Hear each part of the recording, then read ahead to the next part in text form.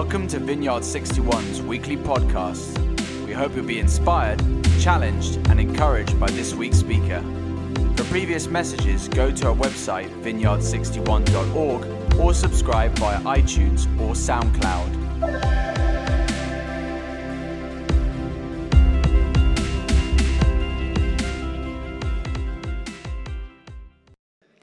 Well, hello, everybody. My name's Christine, and hello to everybody in Balham. Woo! Good audience, hey? And people online, and maybe people listening to the podcast later on. The other two sites have their own in-person speaker today. Chris McCulloch is speaking in Battersea, and Rosie Pike is speaking in Westside. And just to tell you a little bit of the story about how I come to be standing up here today, when people who've never seen me before go, "Who's she?" Well, my husband Ian and I, have been part of the Vineyard movement since 1998. We were members of Sugarland Vineyard in Houston, Texas, and it was fabulous. We were there for 3 years. And then we came back to London in 2001 and went to Southwest London Vineyard. And later there, we met Steve and Viv.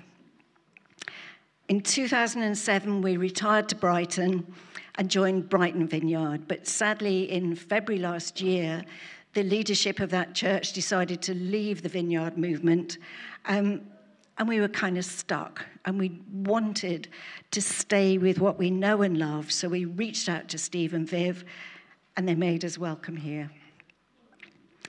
Most Sundays, in the mornings, you'll find us sitting in our living room in Brighton with our friend Julie. We're the Brighton mob that you give a shout out to. So for Julie, hi Julie. Could you all say hi to Julie? Hi Julie. Where are we? Yes. Now, every month, Ian and I and Julie go to the pier. And we go right to the end of the pier, turn round, pray over Brighton, claim it for Jesus, and then go and eat ice cream. And occasionally we come up and we join in person, and it's lovely to be here. And we visited Battersea, but Westside is on our sights for our next trip. And about a month ago, I got a message from Mike asking me to talk today on 1 Peter 1, 3-12. My heart stopped. I panicked. I had a severe attack of imposter syndrome, and I said, I'll think about it. But Ian and Julie encouraged me, so here I am today, and that's my story. Last week, Mike set the scene for us. This first letter from Peter is to encourage people distinctly different from the people around them. And I was wondering when I'd experienced being completely out of sync with people around me. And I remember an incident from many years ago, way before I became a Christian. A friend and I went to watch Manchester United play football. And for me, it was mainly to see George Best. I told you it was years ago. He was gorgeous and an exceptionally good football player. But suddenly my friend and I realised we were at the wrong end of the stadium. We were right in the middle of the Liverpool crowd. Mike spoke about what to do in these situations when you realise you are completely different from the culture around you. He said you could run away, fit in, or embrace the position of being different. Well, we didn't run away. We'd paid for the tickets. We obviously didn't shout for Liverpool. Sorry if there's any Liverpool supporters here. And we certainly didn't shout out for Manchester United either. Some things are just not worth suffering for. But Peter's letter is written to encourage those who are consciously different from people around them, to help them find courage and steadfastness they need to follow their beliefs, to not get swayed or swamped by the culture and beliefs of others, to be faithful to Jesus and to thrive in true grace. This letter is so encouraging to us in a post-Christian world where we can be tempted to blend in, to wobble, lose our faith, lose sight of what we have in store for us. But here we go. Let's do some unpacking. 1 Peter 1, 3-12. And in the NIV, the headline for this passage is Praise to God for a Living Hope. I love that. And I also love the fact it breaks nicely into 3 sections, which is perfect for a talk. I was with a very old friend on Tuesday, a true soldier of Christ and a great preacher, the Reverend David Lubbock. He's 88 now. He has problems hearing and seeing, but he still loves the Lord with a passion. And his sermons always had 3 points. They were alliterative or rhyming or memorable in some way. And I told Dave on Tuesday that I was speaking this morning and I had 3 points, and he approved. So the 3 sections are, first of all, verses 3-5, the gift of new birth. And secondly, 6-9, hope and purpose in trial. And 10-12, the incomparable glory of salvation through Christ. Just saying those things makes you feel good, doesn't it? So let's read the first one. Follow on in your Bibles if you'd like to. And this is it, the gift of new birth. Praise be to the God and Father of our Lord Jesus Christ. In his great mercy, he has given us new birth into a living hope through the resurrection of Jesus Christ from the dead, and into an inheritance that can never perish, spoil, or fade. This inheritance is kept in heaven for you, who through faith are shielded by God's power until the coming of the salvation that is ready to be revealed in the last time. Peter's writing this. Peter knew Jesus so well. The Jesus who called him as a simple fisherman. The Jesus he traveled with for 3 years, watching him looking constantly to God for wisdom and love and power. The Jesus who predicted his own death and Peter's denial. The Jesus who died and rose again. The Jesus who restored him, commissioned him, spoke to him through the Holy Spirit at Pentecost, and the Jesus for whom Peter was willingly martyred. And he writes to fellow believers to encourage and strengthen them in troubles and trials. We know from the Bible that Peter was very familiar with trials and troubles. We read it in the book of Acts. But here, Peter starts with praise.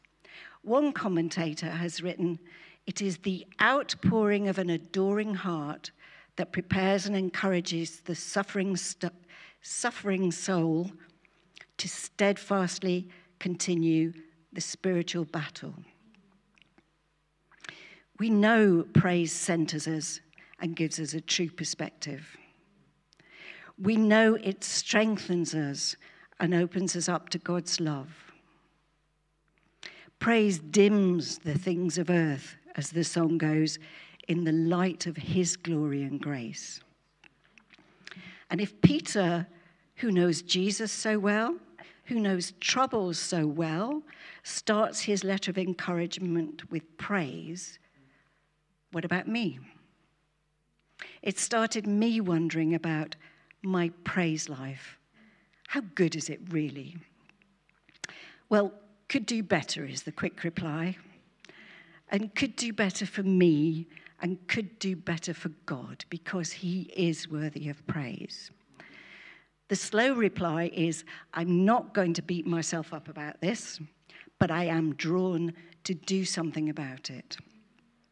And know that for me, spending time in praise and adoration will bring me closer to God. It will help me thrive and flourish in peace and joy. It's a bit of a no-brainer, really, isn't it? In times of trouble and pain, spend time looking to God, and praise is a natural consequence. So in the modern vernacular, I'm going to declutter and repurpose my praise life.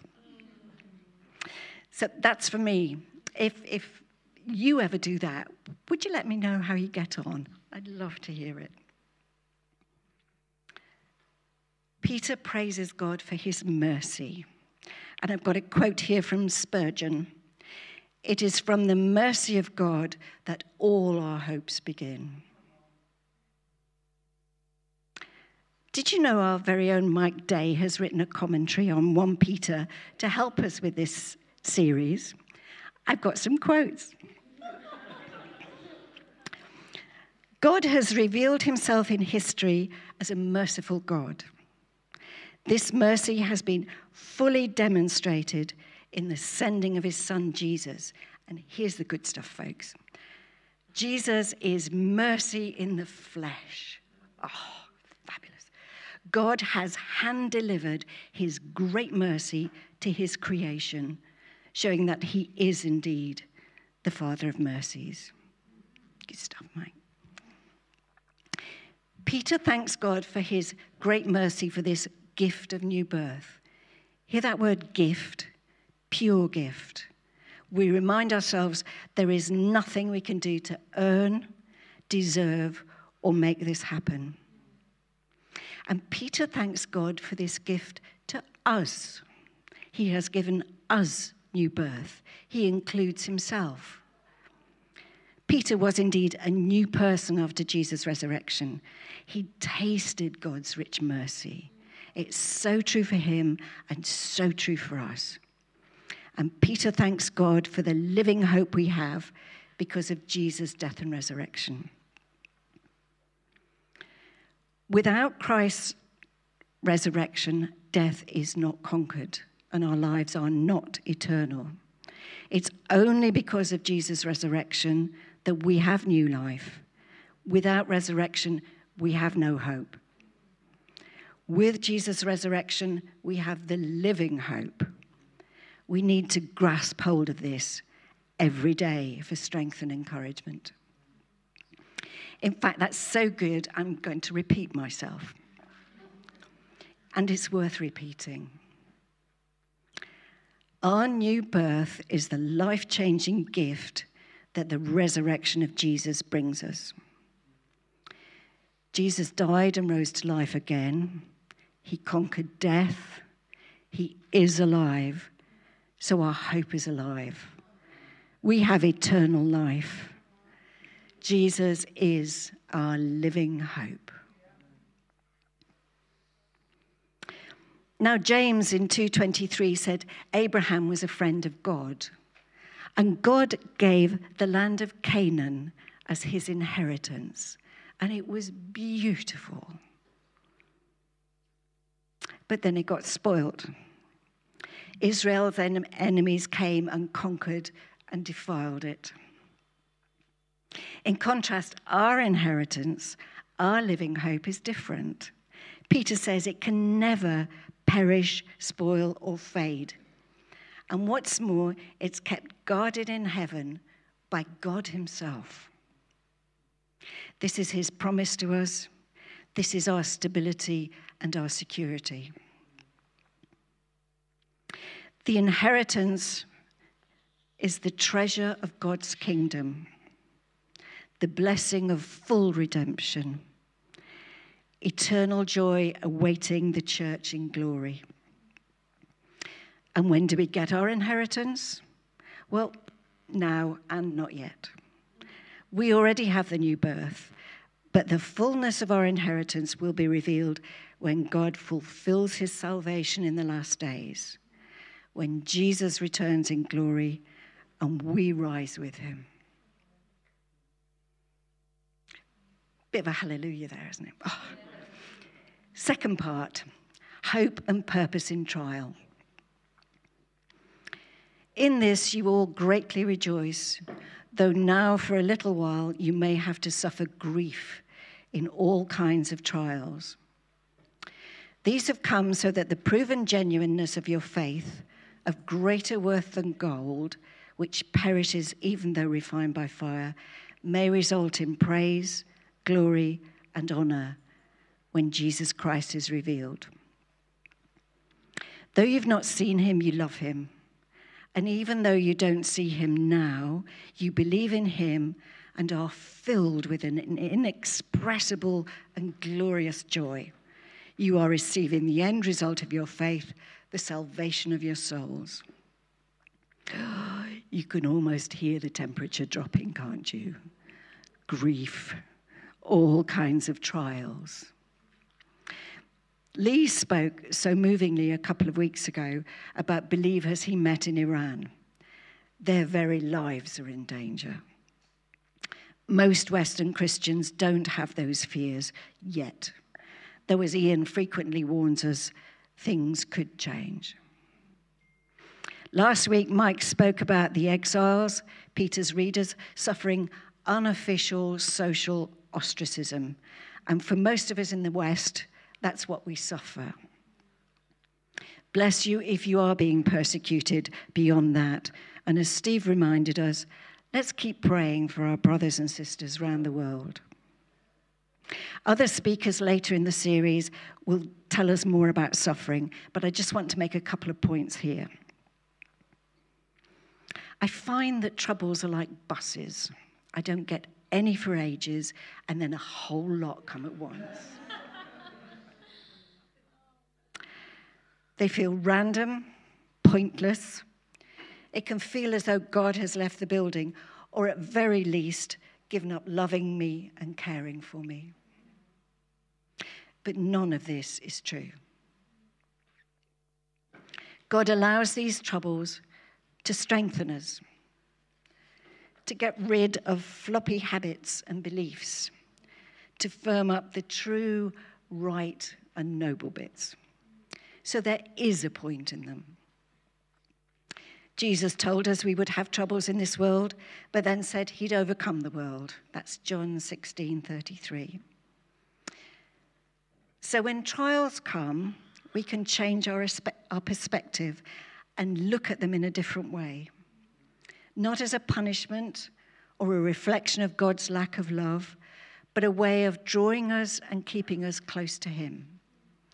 They're a reminder we can trust him to keep his promises, a way to keep our faith and hope in bright, shining purity.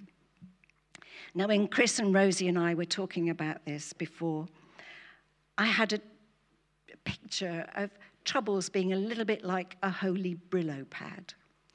And they scrub away all of the dross, and they reveal the bright, shining stuff underneath. So instead of running away or gritting our teeth, we can view them as a help, a gift almost.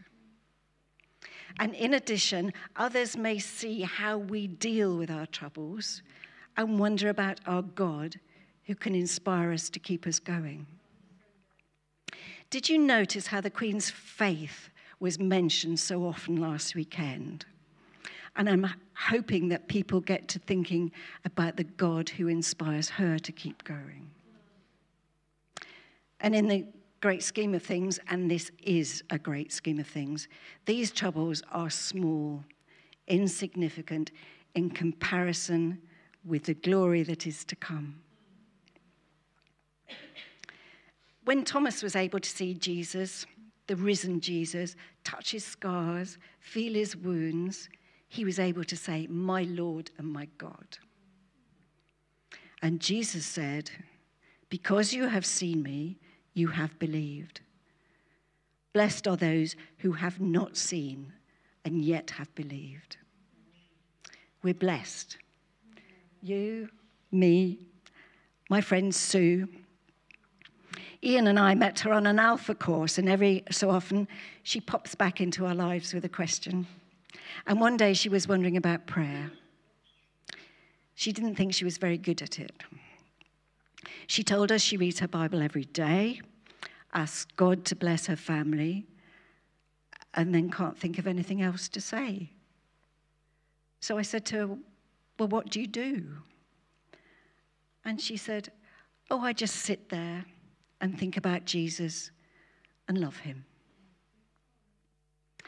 I told her I thought Jesus would be blessed by her prayers, and she has that inexpressible and glorious joy that Peter talks about. And this last Wednesday night, we were talking to Kelly in Life Group. And if you want an example of joy, you need to ask her about her Jesus hugs. Exceptional. So keep looking at your troubles in the light of what's to come. Keep close to Jesus and get as much of that glorious joy that you can hold on to at any one time. Then, when the Holy Spirit, then ask the Holy Spirit, that's better. He'll tell you when to share it and with whom, and then stand back and watch him do kingdom work. Rosie from Westside sent me this YouTube. Can you play it for us?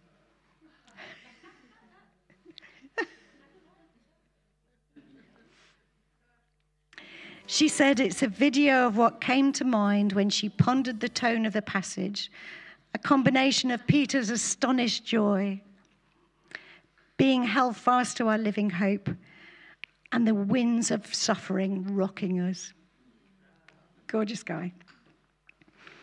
So, third part, the incomparable glory of salvation through Christ. I'm just going to take a drink.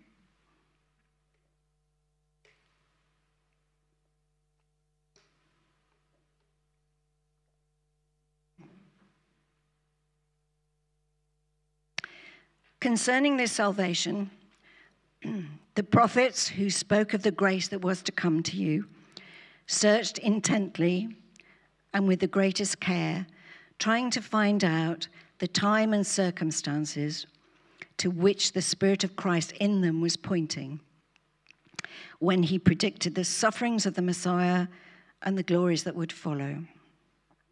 It was revealed to them that they were not serving themselves, but you.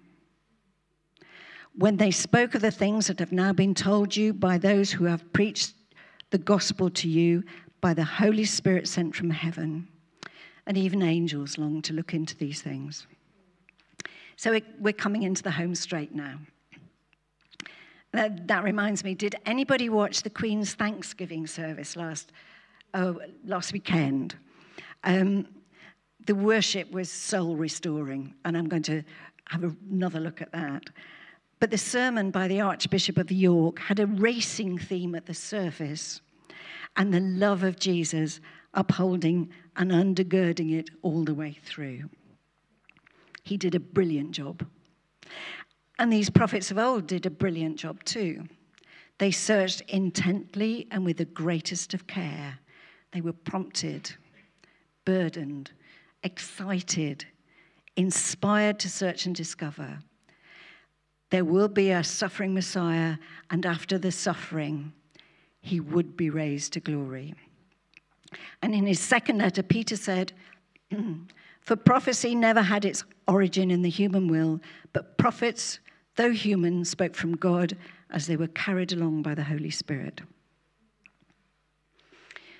Do you know people who seem to expend all their energies serving others? I know my mum did in our family. I'm not sure she realized she was doing a godly thing serving us, but she was his hands and feet serving here on earth. And these prophets serve us. God wanted us to know his plans and promises for what's ahead. The prophets carried out his work, searching creation, listening to him, writing scriptures so that we would all know what's ahead of us. One commentary I read said Christ was speaking about himself through the mouths of the prophets, announcing his own coming, his suffering, his death, resurrection, and ascension. They weren't serving themselves, they're serving us.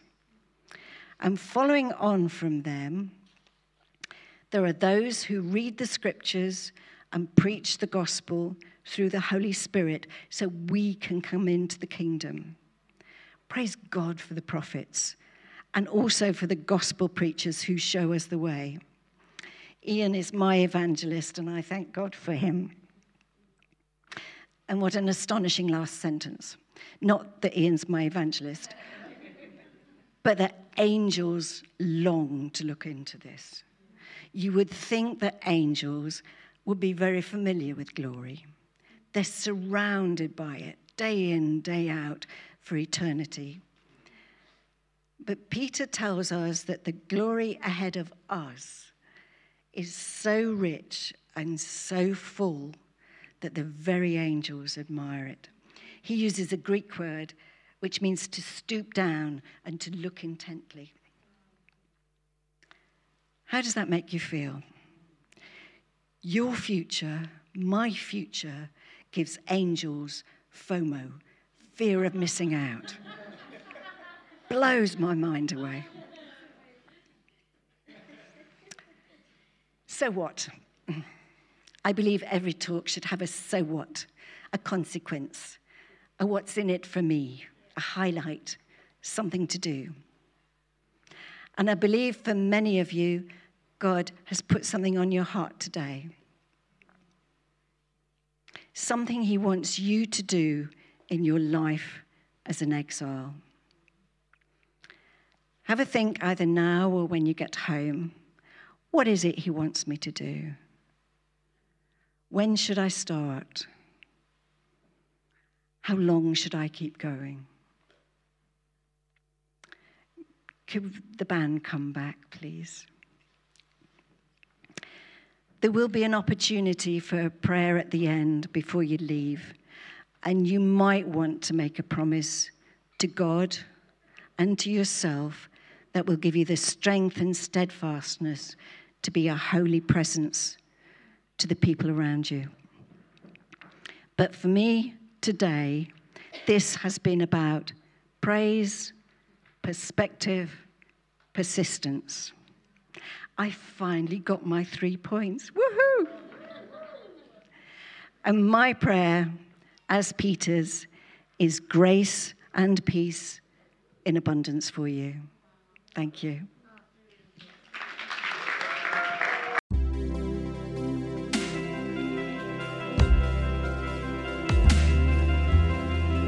Thank you for listening to this week's podcast. Tune in next week for another life-giving message from one of our Vineyard 61 speakers.